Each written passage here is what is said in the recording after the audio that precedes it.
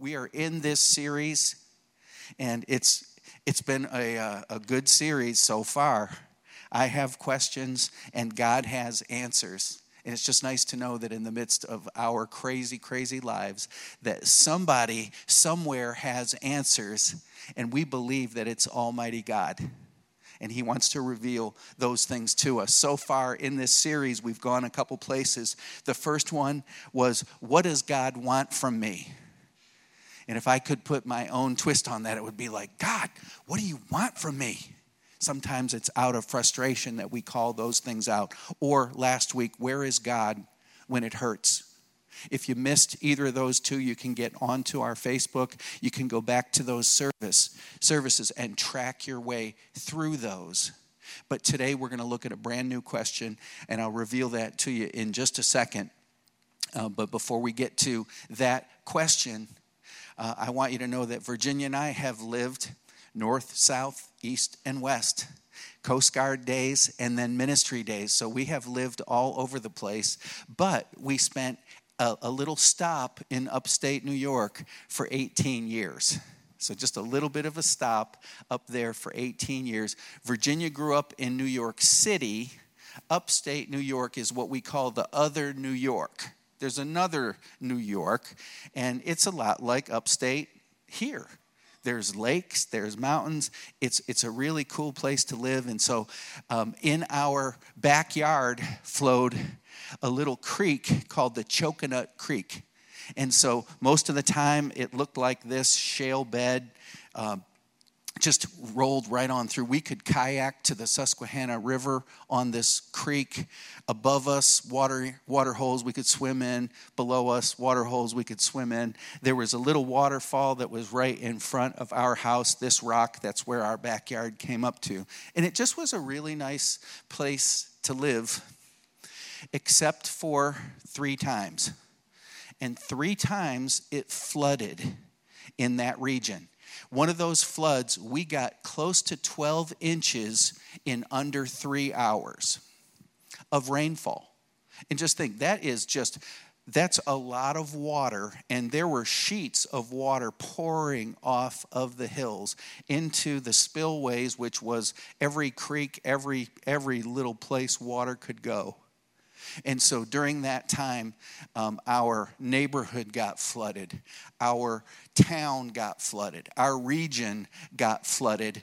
And this is kind of what it looked like in Center City, Binghamton during one of these floods. And so you can see that the water levels are so high. You can just imagine that one of the things that happened was we went without power. It knocked out power, and then we didn't have power for close to a week. And so one of the things we found out when you don't have power is that things that should work don't work. Like what? Like everything. Everything. We plug everything in. It's like without power, things are harder than they should be. What were some of the things that were harder? Well, cooking, laundry, personal hygiene. We had a couple teenage boys, so family hygiene. Family hygiene. Without power, things got really, really messy, really smelly. Not only did we clean up our own mess, but we got on mission in the community, and we were going door to door. So there were houses that we didn't want to open up. There were doors to basements that it's like, I don't want to open this door, but we've got to. Garages, refrigerators, freezers, just all these things that now for a couple days they'd been sitting and getting hot. And it was smelly and dirty. And it was moldy in those spaces. And it's like, man, without power, a lot of things get ugly. And they get ugly really fast. Just surprised at how quick mold can set up. But did you know that the same principle applies to us spiritually? That we were made for power. We were made for God's power. And when we have God's power, changes that God wants to bring in our lives, they're easier. But when we don't have power, things get really stagnant. Things get really dirty and awful and smelly and ugly. And they lead us to the question, can I really change? We've been in that position where we're flying low and slow. We don't have any power in our lives. And we wonder, God, is it really possible for me to change? And when we're going through periods of time when there's no change at all or slow change, it makes us lose confidence that we ever could change. And I don't know about you, but sometimes I've just been, God, looking in the mirror just saying, God, I really want to change. What is going to help me change? And so that's kind of where we're going today. Do I have power or do I not have power? Power is what I need to power a supernatural relationship. Well, just take a quick inventory for you. I don't know where you are. I want power. Need power. How about you? Maybe you want to, maybe you don't. So you're going to just inventory a few things in your life. Ask yourself the question, what is not working that should be working? Maybe it's relationships. Maybe it's you at work or school or in the environment that you're in. It's like those things are not going the way that they should. Living the kind of life that God has created you for. And you just feel like, man, I'm living at a different level. I'm living below the level that God wants me to live. What is harder in your life than it should be? Man, I'm just not able to make changes for the better in my life. Decisions are difficult for me. I'm having trouble dealing with the consequences of my actions. And they're coming down on me real heavy. And so we can get ourselves into a situation where we're trying to live the Christian life, but to live that life with no power. And with no power, church is a chore. The Bible's just a book. Worship is just singing. And it seems like we're trying to do something. It's taken all this effort from us, and it's providing no real turn or return on investment for us. And so here we are just thinking, man, it's ugly sometimes, living life without power. And so today, for us, maybe it's time for us to turn on the power. Can you really change? Well, my first answer to that question is basically this. It depends on you. Do you have power or no power? And then today, I want to kind of revise my answer to that and say, you know what? Yes, you can change, but it's going to require power, God's power. So life was not so very different 2,000 years ago. And there was a city, and the name of the city was Ephesus. We have a book of the Bible called Ephesians, and that's Paul's letter to the Ephesian people. They lived in this city of Ephesus, and they were a people that were facing a lot of struggles. Now, I'm going to tell you a little bit about their struggles, but I want you to fast forward those things into your experience today, because who is the Bible written for? This letter was written to the Ephesians, but this letter is God's letter to you and to me. So the truth of what is conveyed here today is God's truth that carries all the way forward to right here and right now with us. So Ephesus was a capital city. It was a wealthy city. It was, a city at that time that had a 25,000 seat amphitheater.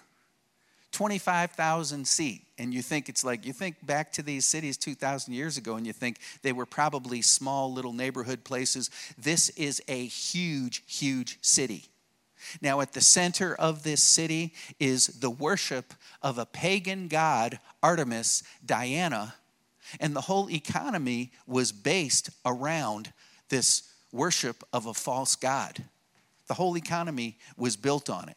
So Paul comes to this city and he shares the gospel, and people begin to believe, and crisis breaks out in the city. And there was a huge riot that happened, and that's described in Acts chapter 19. Now, we're going to go to Ephesians, so if you're heading somewhere in your Bible, you can start turning to Ephesians 1. But this riot, and in this situation, Paul had said, man-made gods are no gods at all. Jesus Christ is the only way. Huge changes are going to be required about what you believe and who you believe in. And a riot broke out. And the people of Ephesus were shouting at the top of their lungs, "Great is Artemis of the Ephesians! Great is Artemis of the Ephesians!" And by some accounts, that was going on for like 2 hours. A riot is going on. Things are getting close to being violent. And that riot was eventually quelled. But the people of Ephesus were facing a crisis. Do I believe in Jesus? Do I continue to believe in Artemis? The Ephesian Christians who had already made that decision, they were like, man, it's dangerous to believe what I believe. I could get killed out there in a riot because we're upsetting the apple cart. We're upsetting the economy. We're upsetting what people have believed for a long time. And so this group of people really needed some help. And they needed some spiritual help. And they needed spiritual power. So later on, when Paul is in prison, he's writing to encourage the church that is still in Ephesus and is surviving and thriving. But he writes to them, and in the letter that he writes to them, there are two big prayers. We're going to look at the first prayer that was prayed for the Ephesians. And we're going to look at that prayer from our own chair today and just think, man, that prayer went out to the Ephesians, but it comes home to you and me right now. God is concerned that we would have what we need to grow in him. And so let's now turn to Ephesians chapter 1. We'll look at verses 18 through 20. And we're going to look at the key to spiritual power. Yep, they needed it back then. You and I need it today. So here we go.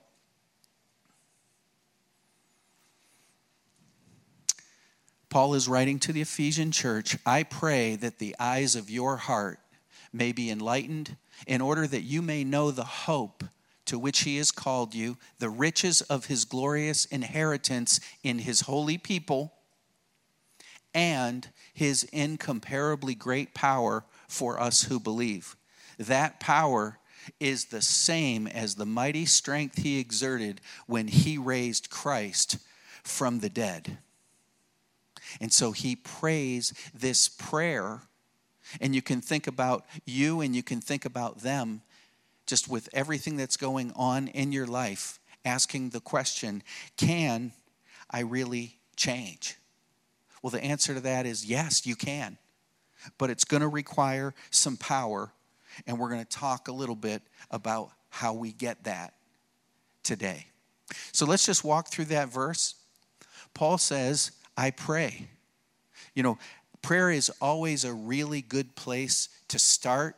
Often it's the last thing that we do. But Paul comes right out of the gate and he says, I pray. I pray. I'm calling on Almighty God. A supernatural work needs to be done. And so the only one who can provide supernatural power is God himself. And so Paul prays that the eyes of your heart. Now, your heart doesn't have physical eyes, We're talking about the heart being the seat of your emotions, your emotional self. That's where you feel things. That's where you kind of, sense and feel life. But that the eyes of your heart, vision into the spiritual realm, vision that allows us to get wisdom, see and understand God's word, that the eyes of our heart may be enlightened. And so enlightened, the best word for it is go over to the wall switch and flick. And it was dark and it is light. We didn't understand and suddenly we do understand. It's a heart understanding that God brings. And it's way more than knowing 1 + 1 = 2. It's the eyes of our heart are opened up. The curtain, the veil is lifted. And now we truly, truly understand. So he's praying that the eyes of our heart would be enlightened in order that we may know. I want to tell you that when I was a student, I was in danger. I had to decide what kind of student I was going to be. And Miss Shannon, if she was my teacher, she'd have sat me in the corner. Because as a student, I was going to try to fluff and charm my way through school. And I was not going to learn. I was going to fluff. But then life goes on. And you find out that there's things that are really, really important for you to know. And it stops being funny because you really sit there and you go, man, I really, really wish I had paid attention, because there's important things that we need to know to live life. And so he's praying that the eyes of your heart would be enlightened in order that you may know 3 things. And we're going to walk through those 3 things. The first is the hope to which he has called you. The hope to which he has called you. He wants you to know the hope. He wants you to have revelation on the hope to which he has called you. And I love to talk about hope. Now these 3 remain: faith, hope, and love. The greatest of these is, well, love. That's the greatest. But hope is in the big 3. And I love hope. And, hope is what is out in front of us. I like to look at it this way. Regret catches us looking backwards, looking over our shoulder and going, man, I wish I had done something. But that's what regret does for us. Fear freezes our feet. Fear keeps us held right here in the present. But hope is a forward-looking thing. And I like to look forward. And I like the idea of hope, because even though we don't have it yet, it means that things don't have to stay the same. And God has called us into a hope. And he is actually our hope. And it is a relationship that brings forgiveness, healing, a new destination for us, heaven, a new relationship in his family. And he wants our eyes opened up to this hope that we have and that we've been called into. The next of those 3 that he wants us to know is the riches of his glorious inheritance in his holy people. I don't know about you. Early in the week, I was going, what does that mean? There's a lot. The riches of his glorious inheritance in his holy people. I got to spend the whole week just walking through the fact that God says about you and me and all the people who believe in him, you are his inheritance. And this is something that brings him glory. In the book of Ephesians, things that weren't known before have now been made known. Talking about the glory of God being made manifest or real to them. And it was all theoretical before. Now it's completely practical. God's people bring him incredible glory.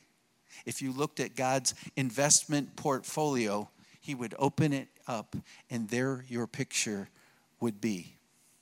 Because you are his inheritance. You are the one that is valuable to him. And it's rich. And it's lavish. And it's abundant. And God wants you to know that that is your status before him. Loved, beloved by the God of heaven. Beautiful. Absolutely beautiful. He wants you not just to know it up here. He wants you to have revelation on that. And he wants you to walk around like, you know what? I am God's inheritance. That's going to put a little bit of confidence in your step.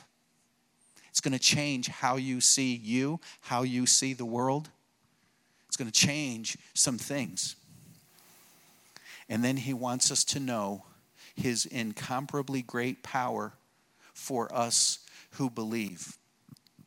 Now, I have been in hurricanes, tornadoes, earthquakes, typhoons, water spouts, microblasts, all kinds of different things. A thunderstorm will just straight up scare you to death if it's right on top of you. And those bolts are flashing down. And God's power is even greater than all of those things. The word is incomparable, incomparably great power for us who believe. Now, most of us walk around not knowing the kind of power that is available to us. Truth is, we're going to need the spiritual power, but it's not a box that we check off. It's nice to have. It's necessary that we have it. But probably to a person, I know that I am guilty of this. I underestimate the power that is available to me as a believer. And Paul's prayer is that the eyes of our heart would be enlightened to the fact that there's an incomparable power at work in us who believe. And in case we didn't catch that, he goes on and further explains that power is the same as the mighty strength he exerted when he raised Christ from the dead. That power, dunamis, that power is the word we derive the word dynamite from. But it's even way, way more powerful than that. This is death to life power. This was, I was lost and now I'm found power. This is the transition from what we were to what we will be. And God wants to know it. God wants us to know it. God wants us to understand it. God wants us to live in it. And so this power is power to change. This is power to change. And how do you get this power? Well, our choices are going to determine our power. Say, wait a second, this is God's power. He'll just give it to us. Yes, he will. And they're going to come through the avenue of the choices that we make. Let me explain. The first and biggest choice that we ever make for God is to receive Jesus Christ as our Lord and Savior. Yes, what that does for us when we receive Christ is that the old becomes new. He comes into our life and he makes us new. There is a metamorphosis that occurs. We are born, spiritually born from above. The Holy Spirit begins to speak and illuminate in our lives. But that's accessed and activated through our choice to receive Jesus. What other kind of choices do we make from there? Well, in just a few moments, we're going to witness an incredible baptism. It's going to be phenomenal for us to participate in. And that is the public testimony of something that has happened inwardly for us.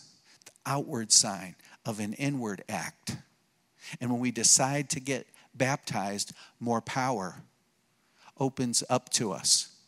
a more powerful testimony in front of our friends, family, people that we know, the world. We have a new boldness that can come from that step. Well, salvation and baptism, is that all there is? Well, no.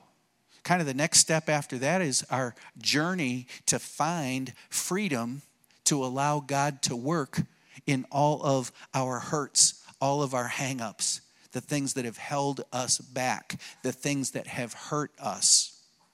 And God wants us to be able to move forward. How do we do that? Well, we look into His Word. We study His Word. We receive His promises, and more power comes into our lives because we know the specific promises that apply to our hurts. Does it stop there? Nope.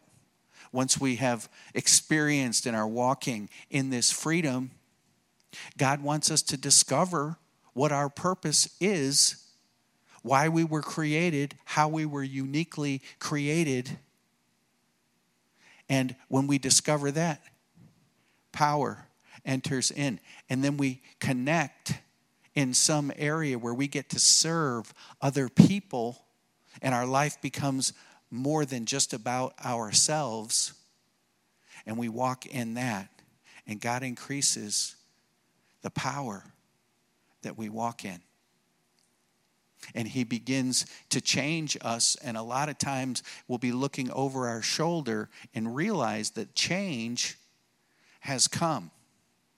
I tried to grit and bear down and create that change in my life, and that just didn't seem to be working. But as I walked in the testimony of knowing Christ, as I went into the waters of baptism, as I pursued freedom and the promises that God has made to me personally, and then discovering how I was uniquely made and applying that. Power up, change can happen in our lives, and that's God's will and His desire for us. So how do you access that? How do I access that? We take a life step. A life step. A lot of times that life step is a next step. But it's what I do once I hear the Word of God. I don't just sit on what I know. Now I act on it. And like my son and I, when we discovered that the water was overtaking us, we had to act right then and make a decision right then, because that's when it would make a difference. Our escape from danger. Sometimes life is that immediate. Your next step is identified to you. And now it's mission critical for you to take that next step. Live in the same power that raised Christ Jesus from the dead. Pray for this same power to be at work in me. And here today is your application. Pray for this same power to help me too. And you and only you can fill in that blank. Only you know what your next step is. But God is standing there, ready to give you the power that will help you to change. You just need to step in that. You need to live in that power. It raised Jesus from the dead. That power to be at work in you. It's God's will and desire that power is available to you, for you. And only you know that this power today can help you to take your next step. Well, let's pray. God, we're praying for each and every one here in this room. We believe your word. We receive it as the word of God. And we're praying now, Lord, for the power that is not comparable to anything else that we know. It is incomparably great, and it is at work in us who believe. So, Lord, today I just pray that if there's someone here who hasn't made that first and best decision, Lord, that they would receive you as Lord and Savior right here and right now. They would ask you into their heart by faith.